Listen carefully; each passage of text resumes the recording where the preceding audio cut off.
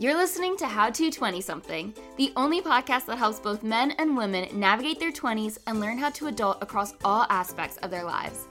We're going to be focusing on career, relationships, finances, fitness, nutrition, and all of the common challenges and obstacles a typical 20-something will face in this post-college life and what to do about it. I'm your host, Jess Diamond, and I am the CEO and founder of Jess Diamond Coaching, where I help young professionals get their shit together, gain their confidence, and own their life. No one prepares you for this adulting world, so allow me to help you feel like you are no longer a chicken running around with its head cut off, and that you actually know what the hell is going on and what your next step to take is. Welcome to How to 20-something.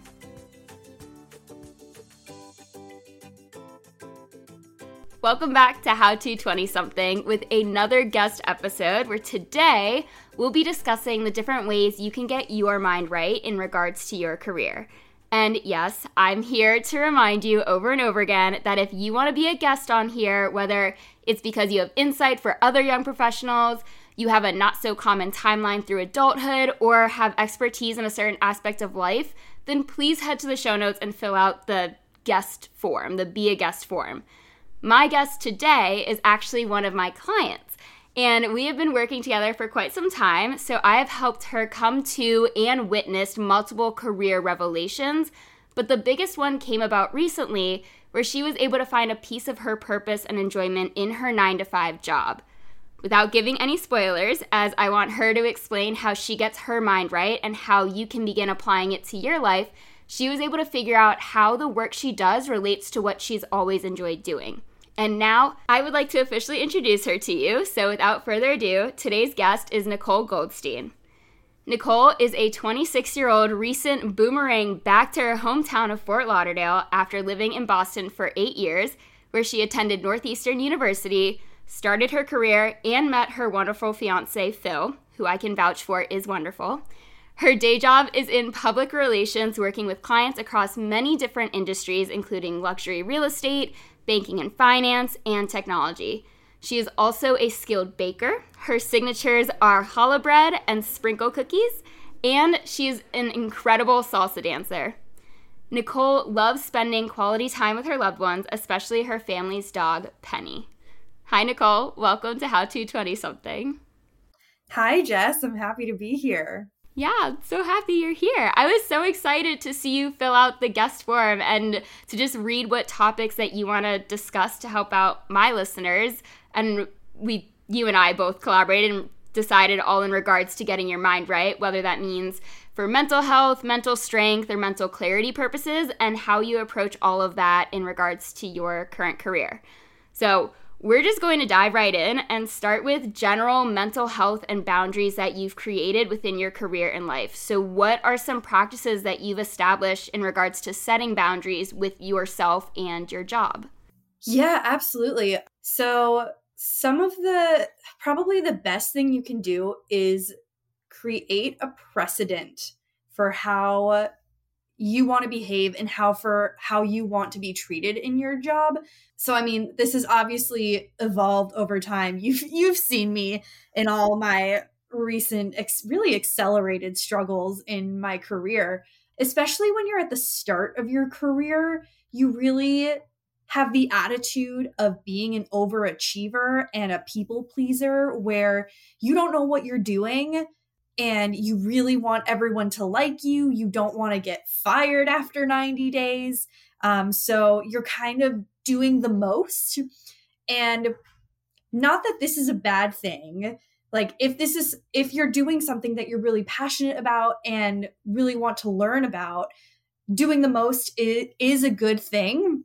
But that can kind of trap you into doing more work than you can handle or that you really even want to do. And that's not to say that you shouldn't reach out and try to help people and take things off of your manager's plates, because they always love that. But it's really helpful to come into a job right off the bat knowing, I mean, you're never going to know in a new job how much you can handle until you get a real lay of the land of what your job really entails. But It's definitely helpful to be that person who says no in a professional way, which looks something like saying, I don't have the bandwidth for that this week when somebody asks you to do something, but I can get to it next week. Or I might need some help with this. Can we pull in this other person from the team to tag team with me? It's all about like learning what those professional buzzwords are and how to say no so that you still look like a team player, but you're not overworking yourself. To sum it up, basically when you're just starting out in your career and you're just coming into a new job, it's natural to want to be an overachiever and a people pleaser because you've just come into this field or you've just come into this organization and you want everybody to think really highly of you. But this might lead you into a trap of overworking yourself, and that can get in the way of your mental health and your happiness. And we don't want that. So it's important to learn professional ways to communicate your boundaries and your bandwidth. If somebody asks you for something and you know that you have 10 million other things to do for other people, then it's okay. I'm giving you permission. It's okay to say, I cannot get to this today, or I can't get to this next week, but I can do this by this day next week. So, not saying a flat out no, but saying, I can't do it right now. One thing a mentor also told me was to make your managers fight over you. And it's one of the best tips I've ever gotten, that if a manager from one area of your job asks you for something, but you're doing a lot of work for another manager, communicate to that other manager and they will go over you and talk to this other person and say, Nicole can't do that right now because Nicole is doing all of this other stuff for me. How can we collaborate to figure this out in a different way so that Nicole isn't being overworked? If you're in a really good organization, then your managers are not going to want you to be overworked. So it's just about communicating in a professional way where you need help and what your limits are. I agree. I throwing it back to when I had my corporate job, my supervisor, I just worked under her. I was her assistant with the interior design stuff. And then it was actually her sister, was another senior designer. And if she needed help, she would ask me to take on load, but they would also be communicating with each other. And it's really helpful to have that level of communication. And I also like the fact that it's not saying no, just coming out with a blunt, no, I will not help you. It's I have a lot on my plate. When I finish this, I will come contact you and see if I can help you. Of course, getting the right approval, knowing that your direct manager is okay with it. That was something my workplace was really good at, within not wanting me to be the one overworked. They were fine overworking themselves, but they're just don't burn her out. She's new. She's fresh. It's okay. And especially when you're first starting out, you have so many things that you don't know what you can handle, and you don't know how long certain things are going to take. And all of that is part of a learning experience. I would personally have a running list of things that I needed to do. And then when those were done, I would go seeking more work. Or as I knew, I was checking things off the list of, oh, hey, I'm ready for anything else that you want to give me. What do you got? And just make sure that I had those clear directions as well. Because I think that's a big part of it, of knowing exactly what they're asking of you, so you know exactly how you can organize it into your schedule and time it properly. What were some struggles or obstacles that came up as you began to implement these types of boundaries? And it could be mental talk of anything that you feel like you had a frog in your throat and couldn't speak up for yourself, or actual struggles that came between you and your supervisor or your manager. Yeah, I have always had a really hard time speaking up when I don't know how to do something or need help with something, especially when you're new and you don't know anyone around you really well, when you don't have a rapport. It's really hard feeling like the idiot on the team who, doesn't get it and doesn't know what's going on.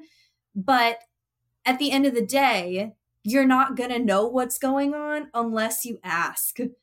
I've had a lot of managers tell me different versions of, it doesn't matter how you look, it matters that the work gets done. And people actually really like it when you ask them questions. People love being mentors. And now that I'm like a couple years into my career, when people ask me things, I love being their mentor too. If you're in a really good organization, people are always going to want to help you. So it's really just a matter of just getting over that really irrational fear of looking stupid, because everybody in the room has been where you are. Everybody has been the new person coming right out of college and not knowing what's going on. And they had to learn the same way by speaking up and looking stupid for 5 minutes and just learning how it goes, because that is the only way that you learn. We spend so much time in college preparing for this, but nothing that we learn we learn how to write, we learn how to, do different things in college, but like, you don't actually know how to do a job until you are in the room on the ground doing the job. People always say that experience is the best teacher, and they're right. In my opinion, it's the only teacher. Oh, 100%. You learn by doing. That's the only way to do it. And I just want to emphasize, like, you're on a team. Yeah. I'm self-employed, but even I have my own community, my team. Like, my coach supports me and, like, all of the other women in our mastermind. And like, people want, as you said, people want to help you. And as part of what you're saying, everyone who's listening right now, by this point, I mean, we're only 12 episodes in, but by this point, I relate everything back to fitness. And that's exactly what I tell my personal training clients of, everyone was once in your spot. Everyone was once the new kid on the block, and you just you figure it out as you go along. And people, because they've all been in your place before, they're willing to give you a helping hand. No one wants to just point at you and laugh and watch you struggle. It's like, no, they want to, if anything, save you from your own embarrassment that maybe they had to go through themselves, so that way you can avoid some of the mishaps that they like learned along the way. Yeah, and I mean, I've said the phrase, if you're in a good organization, because there are times that you won't be in the best organization, and a big red flag for when you're feeling out your first job, if it's a good fit, if you like it, if you want to stay for a while, one of those red flags is if people are not talking to you and not giving you feedback, whether it's good or bad.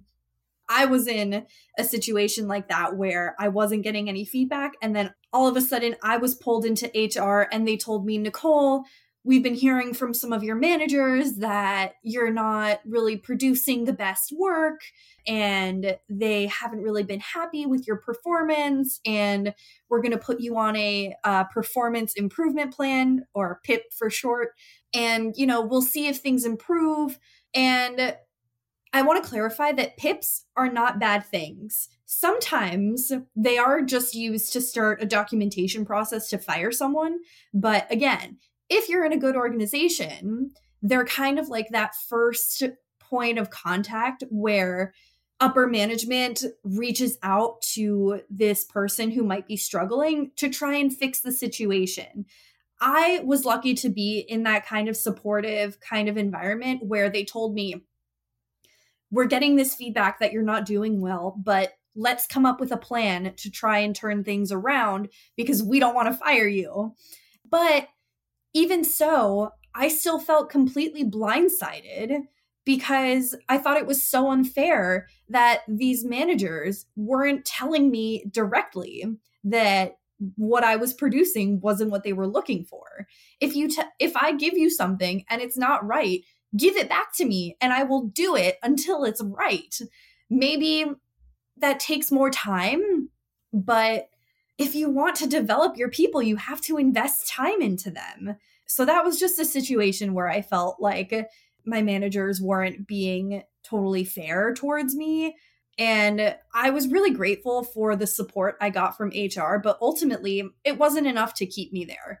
I didn't feel like there was enough support and training from the rest of the team for me to really envision a future there.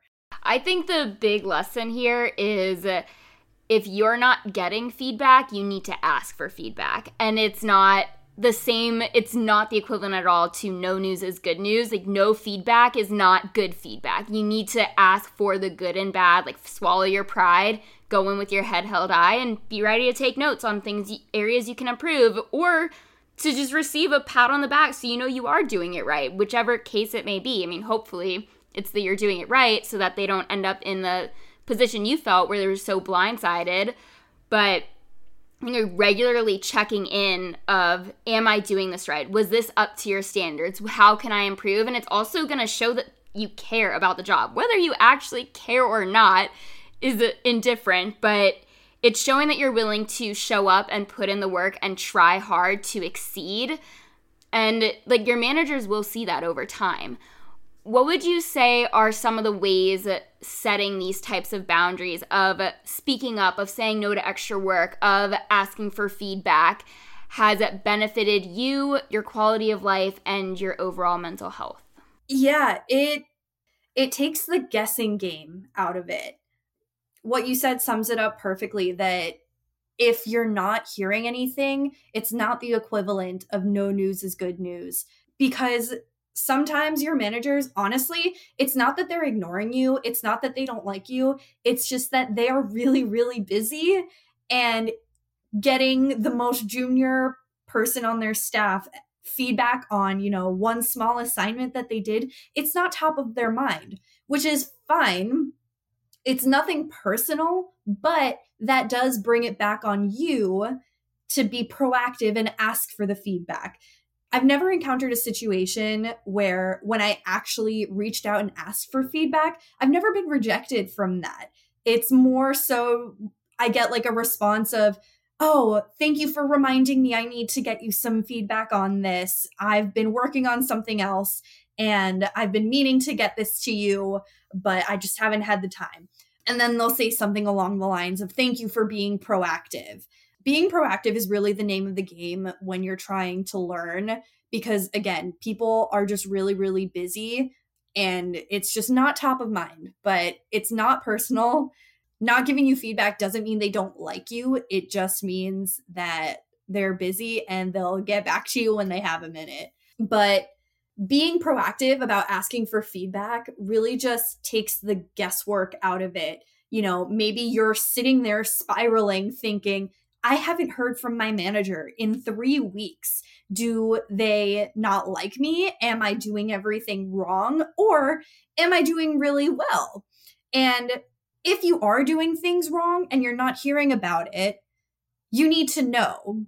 So you're not just sitting there spiraling thinking, oh my God, I'm the worst. I'm doing everything wrong. When somebody tells you, hey, you didn't do this exactly right. Here's how you need to do it next time. That's, completely unambiguous. You know exactly where you stand with them. And even when it is something positive, like, hey, you did really well on this assignment, that way you know.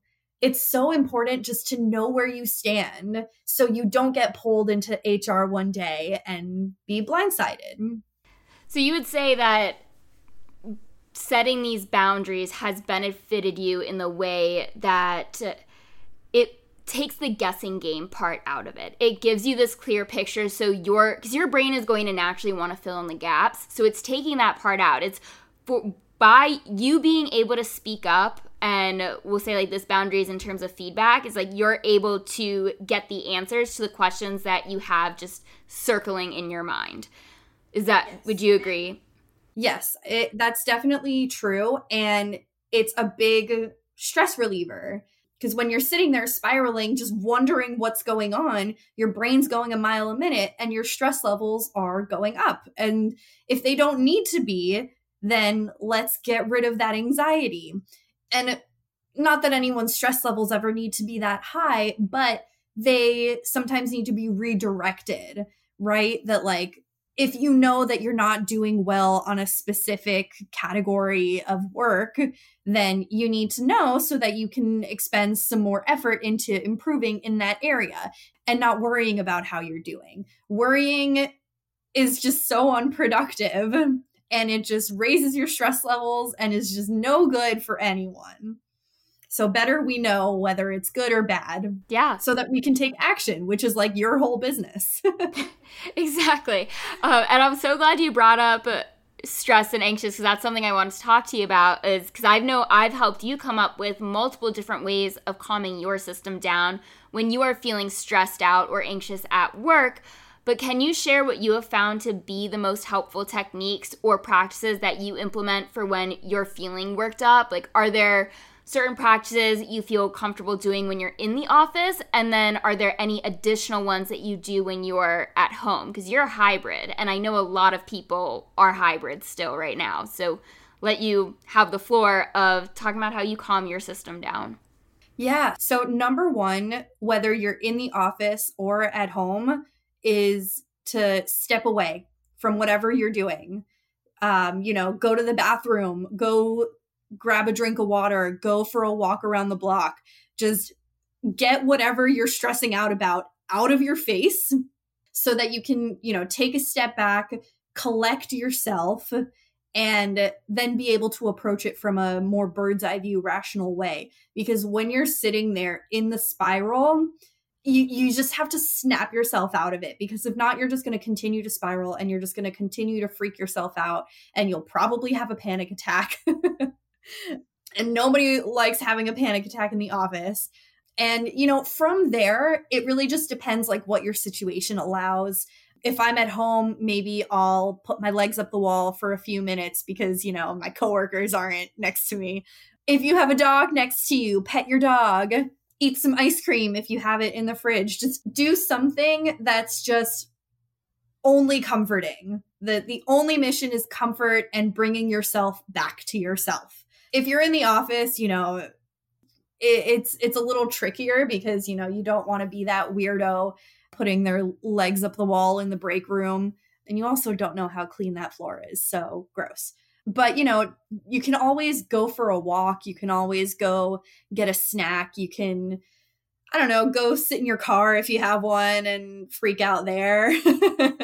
But yeah, the most important thing is to change your scenery, change your situation, change something about what is in front of your face as kind of like a shock to your system. So that if you're mid spiral, if you're mid like panic attack, it just kind of shocks your nervous system for you to be able to get back in control of your emotions.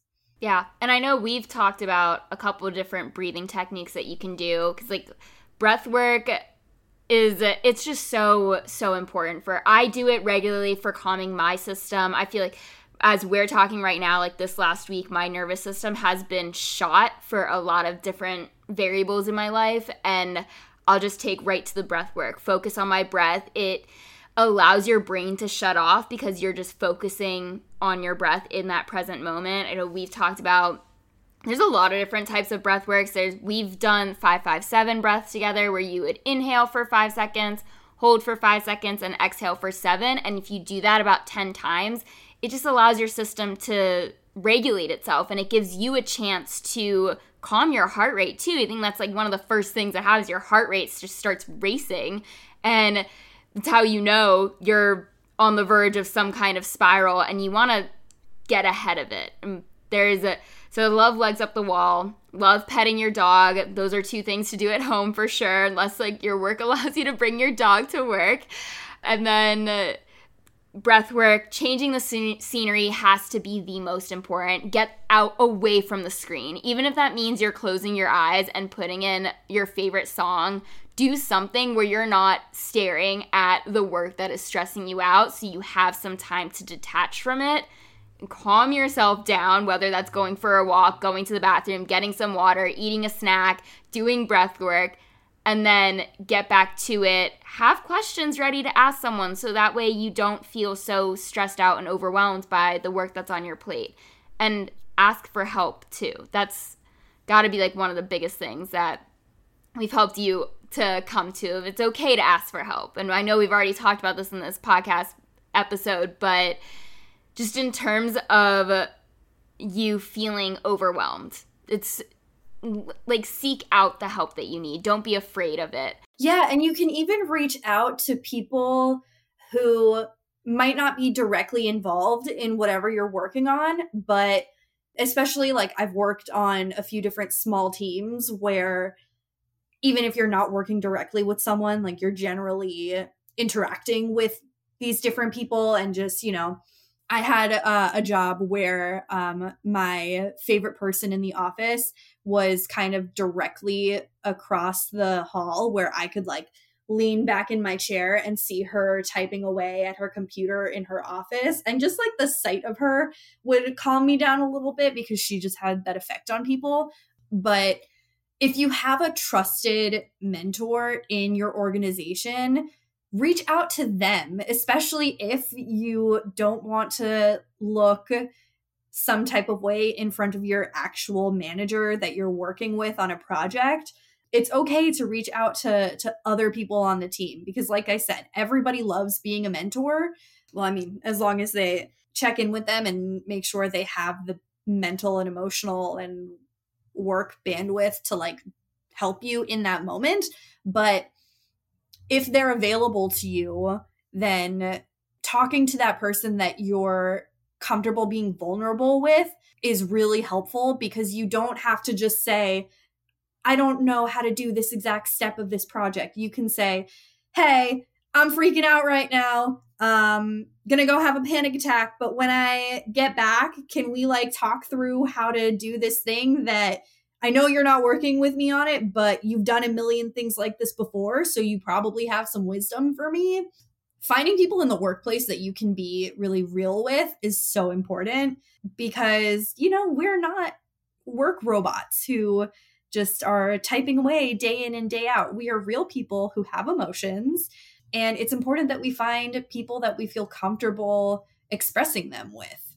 Yeah, you need your support system within the workplace. It's like your manager is going to tell you what to do. It's good to develop a relationship with your manager, of course, but you need those other coworkers that honestly make showing up to work a little bit more fun. Like I know there's 3 of us. There was 4 of us, myself included, and we would go on walks together at my job, and 2 of them sat in like the back room with me and another one sat in another building. So my little break would be just like walking over to the other building and bothering her at her desk. And we would just dish out everything that was bothering us, whether it was work related or personal related. And it's honestly just really nice to have that form of an escape too. And someone who you trust and you can talk to. And that of course takes time. And you just have to start talking to people, like asking questions. Start with the small talk questions, asking them how their weekend was, and then following up with them.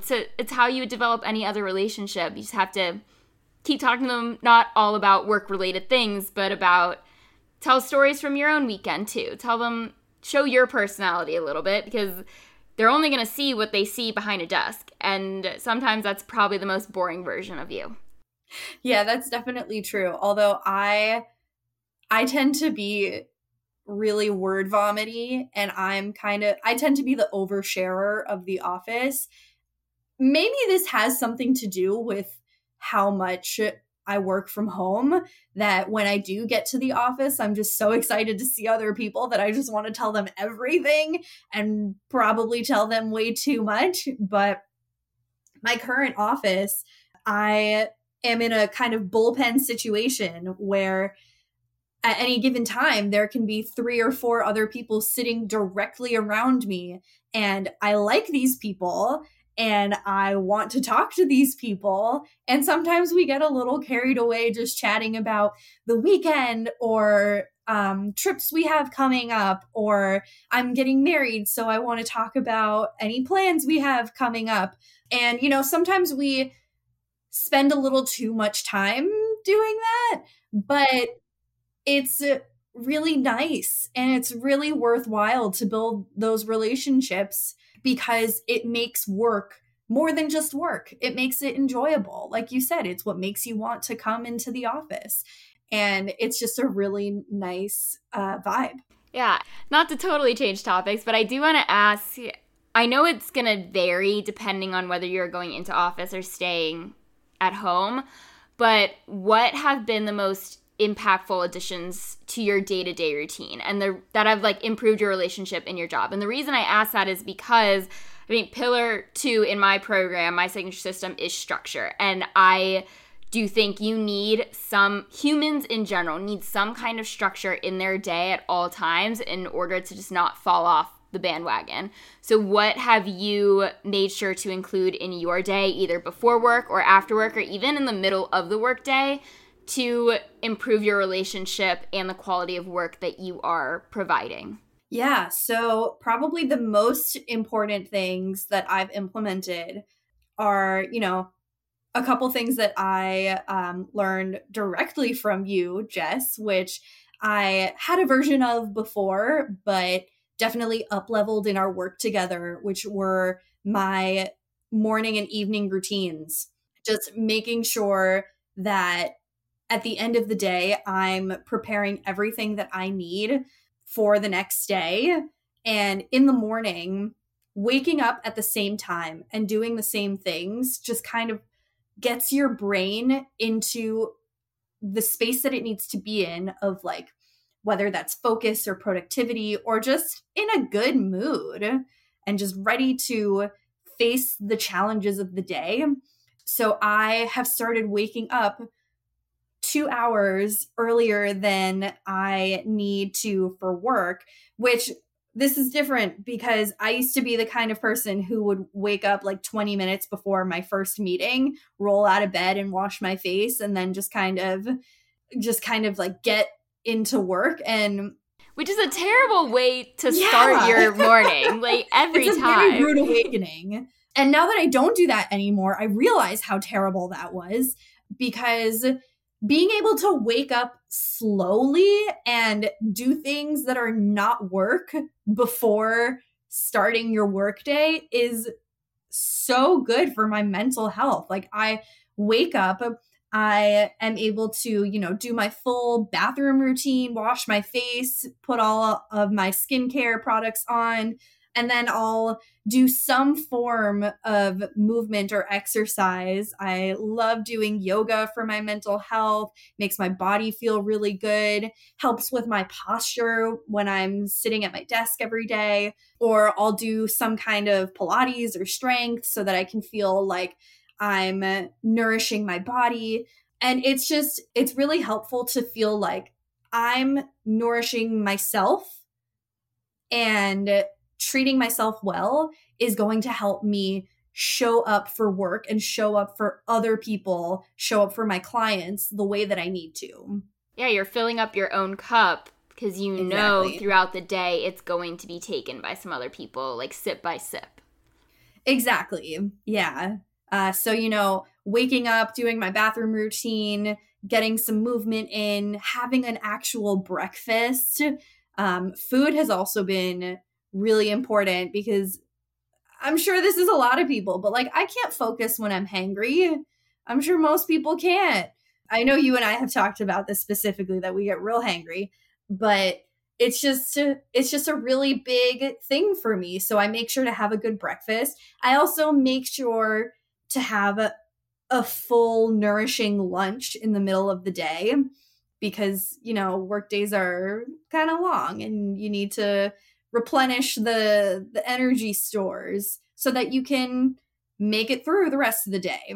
Like, we're busy people. We have a lot to do, and we have to make sure that we are fueling ourselves properly to be able to get it all done. Yeah. And what do you do after work? Yeah, after work is a variety of different things. It's a little hot to go for walks right now in Florida, but I definitely have like a set time, maybe not a set time, but when I've decided that I'm done working for the day, I'm done working for the day, and I'll go do something else away from my desk. Whether that's, do some more stretching and yoga, or go to a dance class, or reconnect with my fiance if he's also been working from home. Just doing something to get your brain out of work mode is really important as well. And then we also make sure to have a nourishing dinner as part of our evening routine to set us up for the next day. If you hadn't noticed, food is really important to me. Yeah, exactly. And one thing that I don't know if you do this, but I do know this is psychologically a really healthy thing, is to change your clothes. Even if, honestly, especially if you're working from home. Don't go from the clothes you've been sitting in all day to the next activity you're going to do. Change your clothes, because then that's going to change the headspace you're in as well. Yeah, I hadn't heard that one before, but that's a really good tip. As the person who does the bulk of the laundry in my house, I don't know how I feel about that. Well, it's not saying the clothes you're wearing are dirty. They go on the chair. You know, everyone has a chair or a corner of the clothes that aren't dirty but aren't clean. So they can't go in the drawers, but they're not going in the laundry yet. So they just chill. That is totally fair. But something that has actually helped me be able to transition from, either doing some movement into work or work into doing some kind of movement is wearing clothes that work for both. Because I am a person who tends to have that mental block of like, oh, I have to change my clothes if I want to go to the gym right now. Maybe I'll just, not do that. Or maybe I'll do it later. Maybe I'll do it tomorrow and then never end up doing it. So if I am already in clothes that I can go to the gym in, that's definitely helpful. But I get where you're coming from. Yeah, I think another thing to add to that as well, with everything you just said, is do not go from one screen to another. You are ruining yourself. You're ruining your mental health. You're ruining your physical health. Like, get up and go do something. Even if that something is cooking a meal or laying on your bed, just don't go from your computer screen to your TV screen or your phone screen. Take a break from the screens. You're just staring at it for 8 to 9 hours. It's time to take at least an hour break from looking at the blue light that is emitted from you. And it's going to help you feel a lot less brain foggy by the end of the day. It's going to give you a little bit more energy to carry on and do an additional activity after you clock out for the day and just make you feel happier. And I think it's something that a lot of people just don't consider. And I even, as you were talking about your morning routine, how you used to be a wake up 20 minutes before your meeting kind of person, I see TikToks all the time where they'll be like, my 5 to 9 before my 9 to 5, and they make a joke out of it, and I know it's a joke, but they'll be like, sleep from 5 a.m. to 8:59, get up and go to the computer and start work from 9 to 5. But that's essentially what you used to do. It was not 1 minute, it was 20 minutes, but it's that same thing. It's not healthy. There's so much time you can do. Like, there's so much time you have before your work day that you just have to put certain parameters in place so that you do show up for yourself, so that you do have a nice morning start, again, away from screens, and then begin your work day with a clear mind. Like, that is the way to get your mind right for a successful work day, for a productive work day. Yeah, I definitely agree about the screens. I know that it's kind of hard to get away from that because a lot of, like, there are apps for everything. So, like, a lot of our hobbies have kind of been taken over by screens. Something I really like to do to get my brain out of work mode or just to kind of jumpstart it a little bit, I really like to read. And it's become so easy to download an app on my phone and get library books for free on my phone, but I don't like doing that. I prefer to get out of my house and go to the library. And if I can't make it to the library, we have a lot of little free libraries around my neighborhood, which I really love.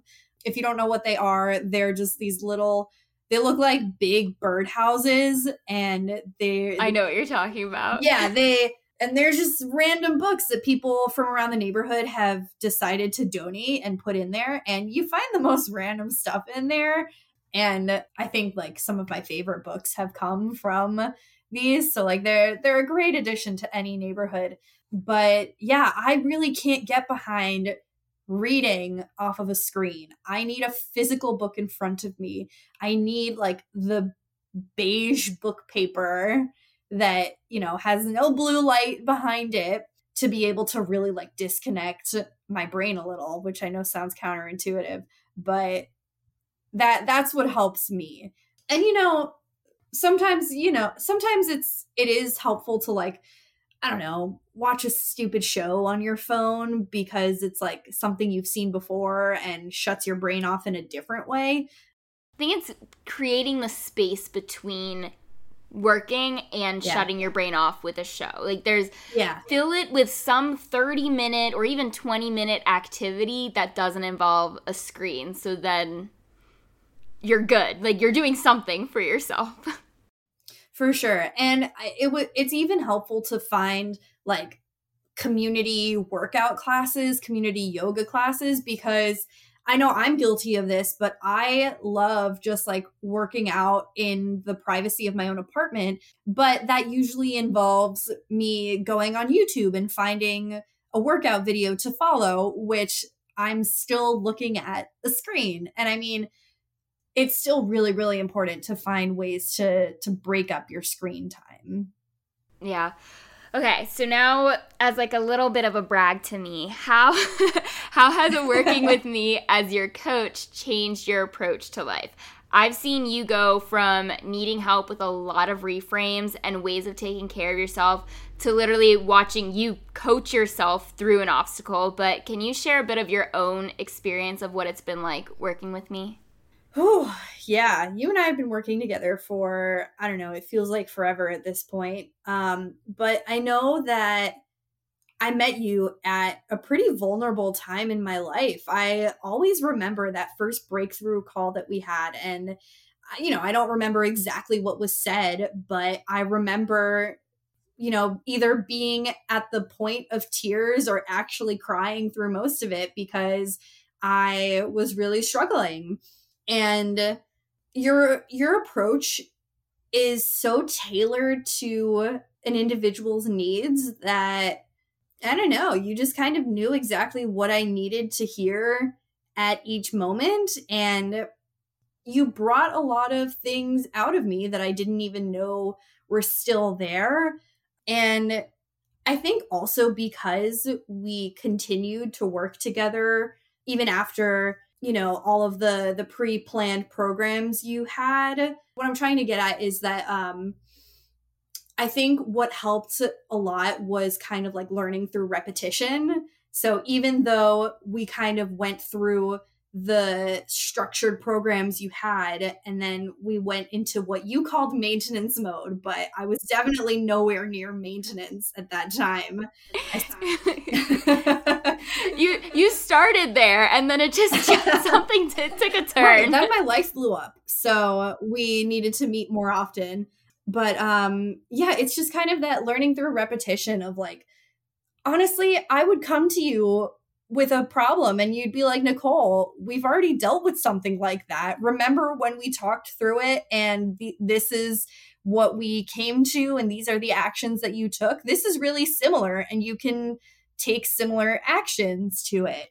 And I know that I said this to you after the first program we did, where the biggest result I had from working with you was the shift in my mindset.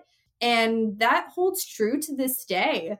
Working with you has just taught me a lot of mental and emotional skills where, I can look at the problems in my life and analyze them and take them apart and just look at it from a productive way and figure out what the next steps are. What you've taught me is how to put in place at least like a loose structure in my life of the things that I need to keep my mental and emotional health at a baseline level so that when a challenge does come my way, I am aware that it's kind of out of the baseline normal, and I know what I need to come back to my baseline.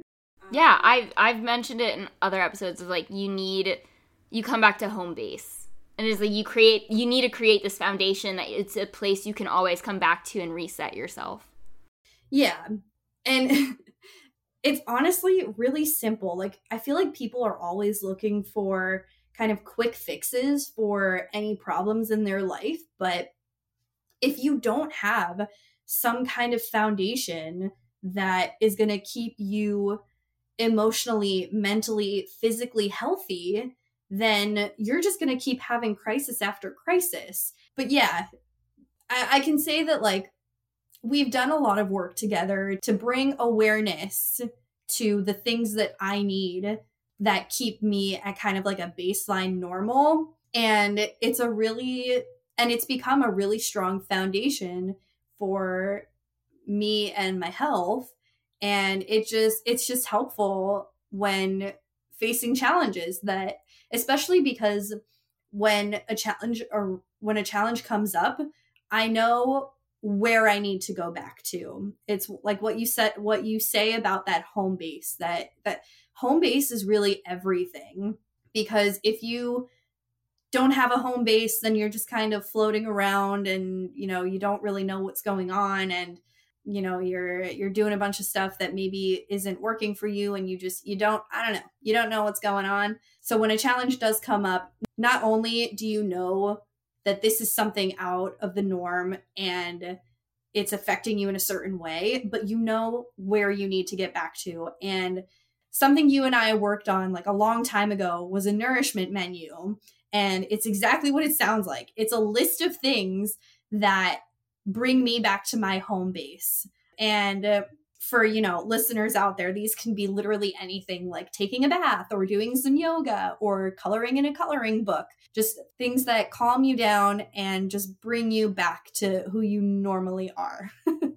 Yeah, your center. And I do want to add that you've watched me go through a lot of evolutions with my coaching as well. I have a signature system, but it's not a structured program. And I did take you through a structured program twice. The second one was 100% like cater to you. And that's what helped me become the coach that I am today and realize like how to fit specific needs. So I've watched you evolve, you've watched me evolve. And I think it's just such a wonderful relationship that has been built over the last year and a half plus. Like, it's been a long time, and it's fun to watch you grow. And I don't know if you've noticed me growing, but I'm just letting you know, like, so for those of you listening, Nicole, I don't even know if Nicole knows this. Nicole inspired the entire Own Your Life signature system. So everything that is all 6 of my pillars was created based off of her and her needs. And it evolves and it adapts to each individual over time, of course, but yeah, it literally came from you. So you started in a very structured program of like, this is session 1, this will be session 2. And now I've become the coach that I am today based off of you and your needs and your obstacles and the things that I've had to come up with like in the spur of the moment, that I'm like, oh, this is a good tool to have in my back pocket for someone else down the line, and so on and so forth. So just have to let you know that. That's awesome. I didn't know that.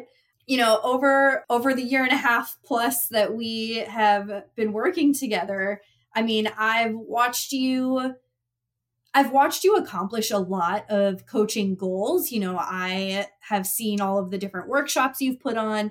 I was so excited when you started your podcast. I was like, hell yeah, everyone needs Jess's advice.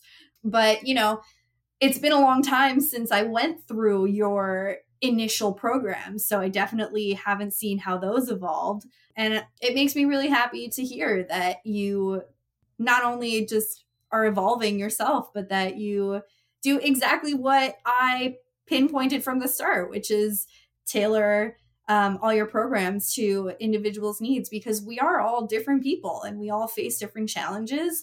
But I think you have a really strong foundation of kind of what a baseline normal looks like for most people. I think that you have encountered a lot of people, and I think you inspire a lot of people to word vomit all their problems onto you. You have like a really nice listening face. So I think you, over time, you just kind of like evolved kind of through a law of averages of like what most people need. But again, like I said, you're a really good listener. So your ability to adapt each program to the individual is really, really cool. Yeah, well, thanks. All right, back on topic, because we just had a little tangent, little, like... Oh, I can brag about you for days. Okay, so in last week's episode, I talk about finding fulfillment in your life, whether that's your career or volunteer work or hobbies.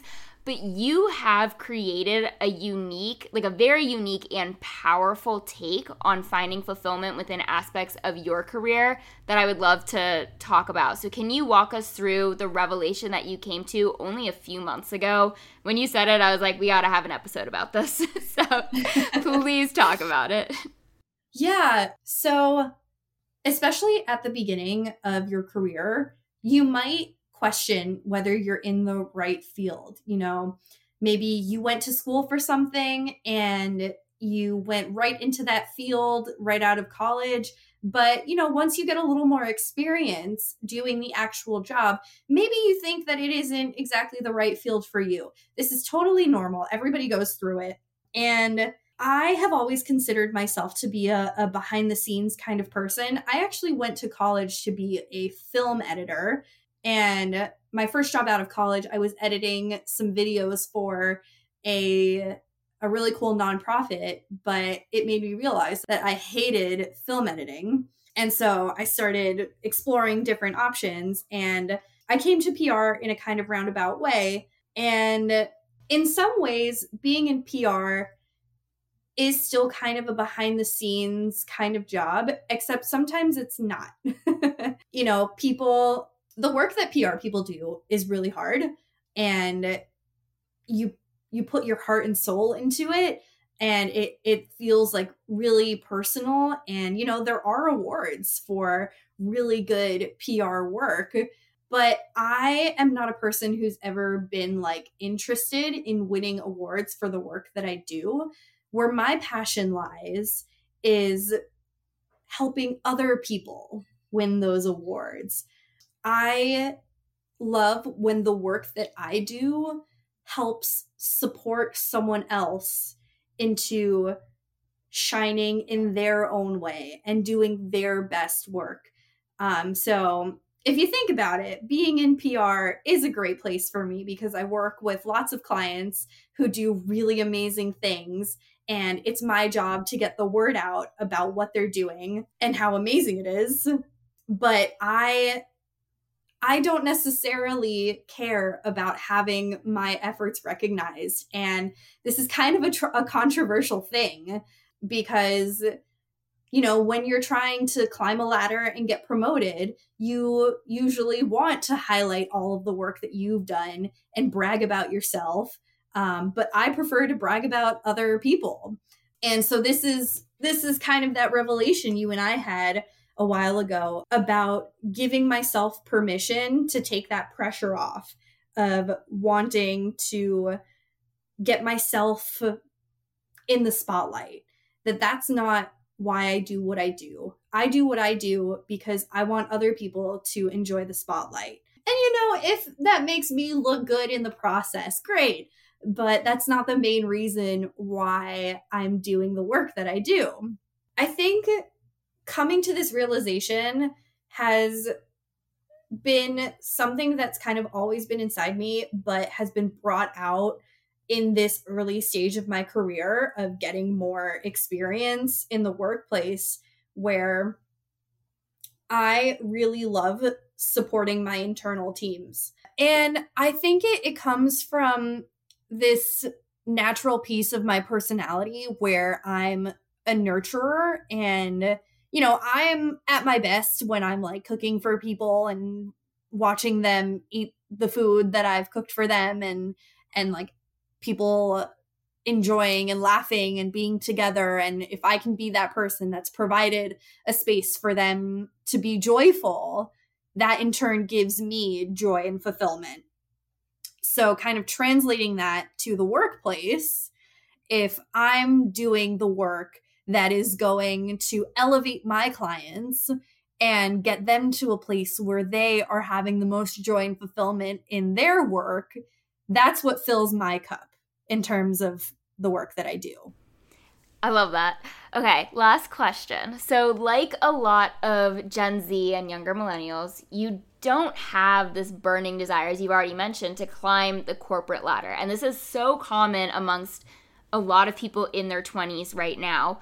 So, you'd rather show up for your job and find fulfillment in the balance between working and enjoying life. And even though you have found this fulfillment within the work that you're doing, I want to keep that in mind and normalize this path that your job doesn't have to be your source of fulfillment. And that's what I mentioned in last week, of it can come from a lot of different places.